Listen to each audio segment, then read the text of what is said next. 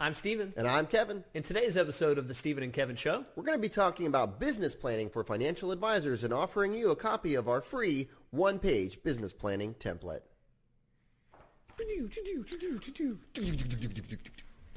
Okay.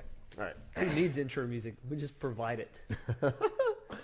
Get the bass going. All right.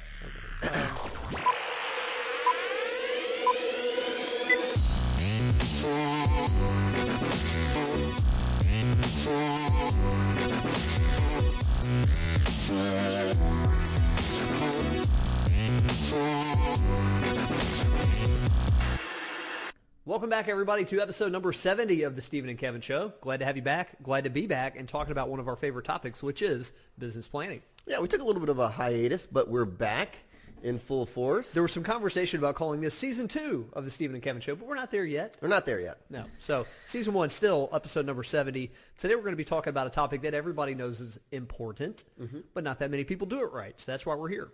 Yeah, and people overcomplicate business planning as well. So again, we're going to offer up a free download. By the way, if you want to get it, before we even jump into it, it is oxley.com/businessplan-download, oxley.com/businessplan-download. Now, before we get into today's topic, just a quick plug here for our social media program, which is growing like wildfire and probably half of the reason that we've taken a little bit of a hiatus.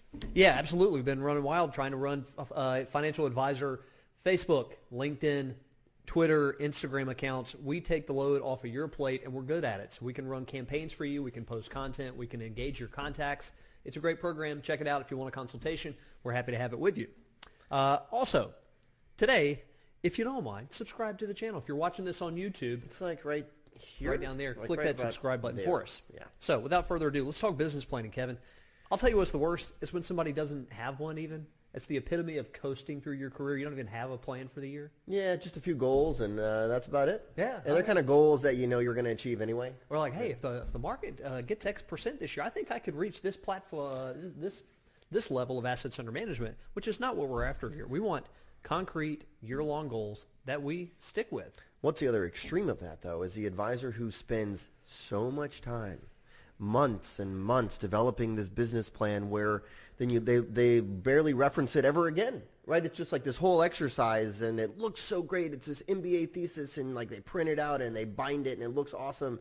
And then before they even send it to us, they make us sign a non-disclosure agreement, and you know exactly what I'm talking about. And then I get it, and it's like, oh, this is great, but then we don't do any of it. Oh, exactly right. It comes from people who tend to be in the weeds a little too much. They like the exercise of creating the business plan more than they like implementing what's in there. And it's almost an avoidance tactic. It's the equivalent of, and I have plenty of coaching clients who've dealt with this, where you have an investor who comes to you and they say, oh, I just want to pay for your plan, right? And then the advisor's like, fine. And then one of my clients has done plenty of plans for them, but then they don't implement it, right? And then it's like, well, and it needs to be current, needs to be updated, it needs to be simple enough that everyone can reference it and make sure it happens. Yeah, so part of what we're after today and doing this in a one-page variety is creating something that's memorable and that you stick with throughout the course of the year. We're just looking at some recent data that we had on 524 financial advisors, and we were doing some comparison between those who were bringing in a good amount of assets and those who weren't. So by that we said, let's set the bar at 10 million in new assets over the previous year. So those who brought in 10 or more million in assets last year were 42% more likely to track their progress towards their business plan goals throughout the year. Yeah, that's a big powerful difference, right? Right. So we're going to offer up our one-page business planning template. We're going to get into the details of it and show you how to fill it out today. It's pretty simple, right? But there's brilliance in simplicity. It's sometimes harder to narrow everything down to get it really concise than it is to just kind of, put everything, that you can think of under the sun in a plan. So yeah, and we go through this same exercise ourselves here. And the easiest thing for us to do is sit down in a rambling meeting where all of us put our heads together and we come up with infinite ways to improve our business in the next year. And when you're done with it, yeah, you've got a great list, but it is not actionable. Right. You're like, where do we start on all this? Right. Yeah. So here's we go today on the first section of this. If you have it, if you don't already download it, section number 1 is the 5-year vision. Mm-hmm. And this is where we want you to be a little bit of a space cadet. We want you to wander in the far reaches of your mind and think about what you want your life to look like 5 years from now. personally and professionally. Yeah, this is an area where I excel, the whole space cadet aspect. I'm kidding. But yeah, you think about it, like how many new team members will you have in 5 years? What will the practice look like? How will you structure things within your team? Will you be offering the same deliverables, right? What's going to change in 5 years? Personally, what impact will it have on you and your family and the charitable interest you have if you're successful with this 5-year goal plan, right? So let's think through some of that and vision. It gives you a lot of the why. All the stuff that we're going to talk about in the business plan is hard work. It takes hard work to implement it. You need a little bit of the why created, why you're working towards all this. The next section on here is 1-year goals. So 1-year goals is probably going to be something that's a little bit more concrete. It might be assets or revenue or new households or something along those lines. But really think about a goal too, where if you did everything in your power, you have a 50-50 shot of achieving that goal. Like, don't set a goal that's like too easy or too difficult, because that can be demotivating, right? But it should be one that pushes you a little bit. Yeah, it's got to get your attention a little bit if this plan is going to have some meaning.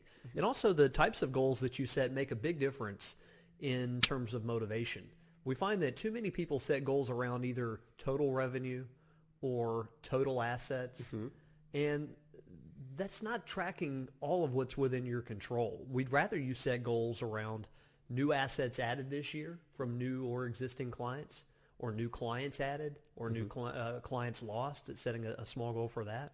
But things that are tangible within your control, they're going to have more meaning for you. Next section on here is projects. We feel like we're always working on some sort of project internally. We know a lot of advisors are too. We broke it down quarterly, so Q1, Q2, Q3, and Q4.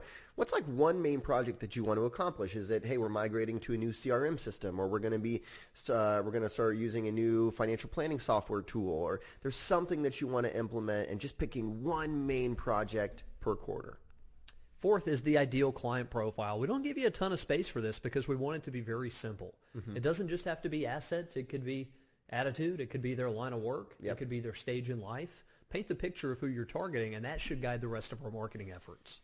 Number 5 is differentiators. So in one of our recent studies, we found that 56% of advisors say that what differentiates them is high-level, personalized service. Now, is that a little bit of an oxymoron that you have over half of advisors saying that what sets you apart is service, right? So hypothetically, if they're going to 4 advisors, 2 of them are saying the same thing, right? So that's not really a differentiator. What sets you apart? What is a true differentiator for you and your team? Number 6, marketing strategies. There's no secret out there as to what marketing strategies work for financial advisors. You can find it in our research. You can find it a lot of places. The secret is in the execution of it. But first up, we want to frame out what strategies you're really going to take hold of this year. It tends to be that you can look down the list of our 5 or 6 things that come out in the research every year is most effective. Things like introductions and referrals and client events, alliances with other professionals, networking in the community, social media. And you can look at that list and say, well, yeah, I should just be doing all those. Not so much for everybody. Yeah, exactly. This is an exercise that I'm doing right now with a couple coaching clients where we're looking at the Super 7 strategies and we're saying, what are the 3 this year that we're going to do really, really well, right? Don't try to do too much. Yeah, I had a conversation this morning around that same topic of you're not going to have a perfectly balanced attack. Yeah. It tends to be when we find somebody who's bringing in $50 million or $150 million in new assets a year, the really big success stories, it's not because they're doing everything in equal amounts. They've narrowed their focus to some things they're really, really good at, and they go all in. How do you go about helping someone narrow that focus? Is it for you, Stephen? I mean, I would think initially like target market, right? Like who we're going after. Maybe natural inroads that you might have, right? Like if you know a lot of accountants and you feel like that could be a really viable opportunity for you, then that's a path you might go down. But you're going to have to think through some of that. Yeah, it's a really good question because you could think, well, why don't I give all 6 or 7 strategies a try? Right. But we know what happens if you dabble in all 6 or 7. Right. You get dabbler-style results. It's not good, right? Dabbler results. Yeah. So, yeah, use your intuition of what you think is going to have the most success. If you're a complete wallflower socially, Don't make social prospecting your number one focus this year, because it's probably not going to work. You're going to hate it, and you're not going to be very good at it. That's great. It takes a little bit of soul searching, a little bit of self-awareness. Yeah, absolutely. Number 7, $1,000 an hour activities. This is where the business plan really comes to life for me. So you've set the vision. You know what you're after. You've set concrete one-year goals. You've defined the marketing strategy. Well, what does that mean on a day-to-day, week-to-week basis? How many of each of these actions are you going to take? $1,000 an hour activities is basically just a term that we use to describe the most important actions that you're taking within your business, right? Like, and ideally, if you could drill your day down to like only doing the $1,000 an hour activities, then that would be a really, really good day. And each of these $1,000 an hour activities have to link to the strategies that we just talked about. So what's an example of one that you know, just to bring clarity for all the listeners out there? Well, it might be social lunches with clients. So if you said, you know what, that's a core part of what I do. I recognize that deepening relationships with existing clients is super important. I'm going to set a frequency of doing that twice a week, every week, all year long. So that could link to the strategy of more unsolicited referrals? Right, absolutely. Right. Or if you're targeting centers of influence, it might be one quality contact per week with a center of influence. That's so good. Things that are more measurable than your broader strategy. Perfect. The last section on our one-page business planning template is a SWOT analysis. Strengths, weaknesses, opportunities, threats. We feel like no business plan is complete without taking a look at the competitive landscape and, you know, what you're doing internally well, what you need to work on, and also just kind of what's going on in the industry and making sure that you're aware of those changes and that you're ahead of the curve. So when you think about how you'd use this plan, number one, there are instructions on the back. So a lot of what we covered today, you could have gotten just by downloading this form and reading it. And that's why we didn't tell you that in the beginning. But there are instructions on the back. So download that form. Again, it is available at oxley.com/business plan download. If you've already done a business plan this year, put it to the test and see if, by memory, you can complete this. That's good. So I'll bet you, even if you had a longer business plan, a lot of these fields were already present. 5-year plan, 1-year goals, projects you're going to complete. Let's talk about this first. So let's talk about implementation. So you go through, you complete it. Do you give a copy to every member of your team? I have a big pile of papers on my desk, and I tend to just kind of slide it right up under the bottom. And, that's your business plan. There we go.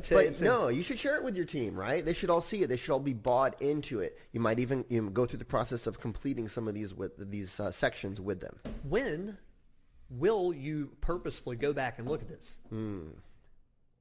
I think you should be looking at this. Well, there's certain aspects of it, right? Like the $1,000 an hour activities. You should probably be looking at those in the beginning, daily, and get it down to weekly. Eventually, once you get into the groove, but maybe once a month, minimum once a quarter. Yeah, and I think it's important to pre-plan those things too. It's easy to say at the beginning of the year, well, we're going to look back at this once a quarter, but you have a busy life. We have a busy life. If you don't pre-plan for this stuff and calendar it, you're in trouble. So why not go ahead and put on your calendar and everybody else's this checkup, if you will. And it's a good time to check in on the projects that you said you were going to do in Q1 versus 2 and 3 and 4. So hope this was helpful, gang. This is a one-page business plan. Again, it's downloadable. You can get access to it. If you haven't already, subscribe to the YouTube channel. It's on the bottom left-hand corner of your screen. Actually, bottom left-hand corner of us, bottom right-hand corner of your screen. Yeah, that's right. And we would very much appreciate it. Thanks all. Thanks, everyone.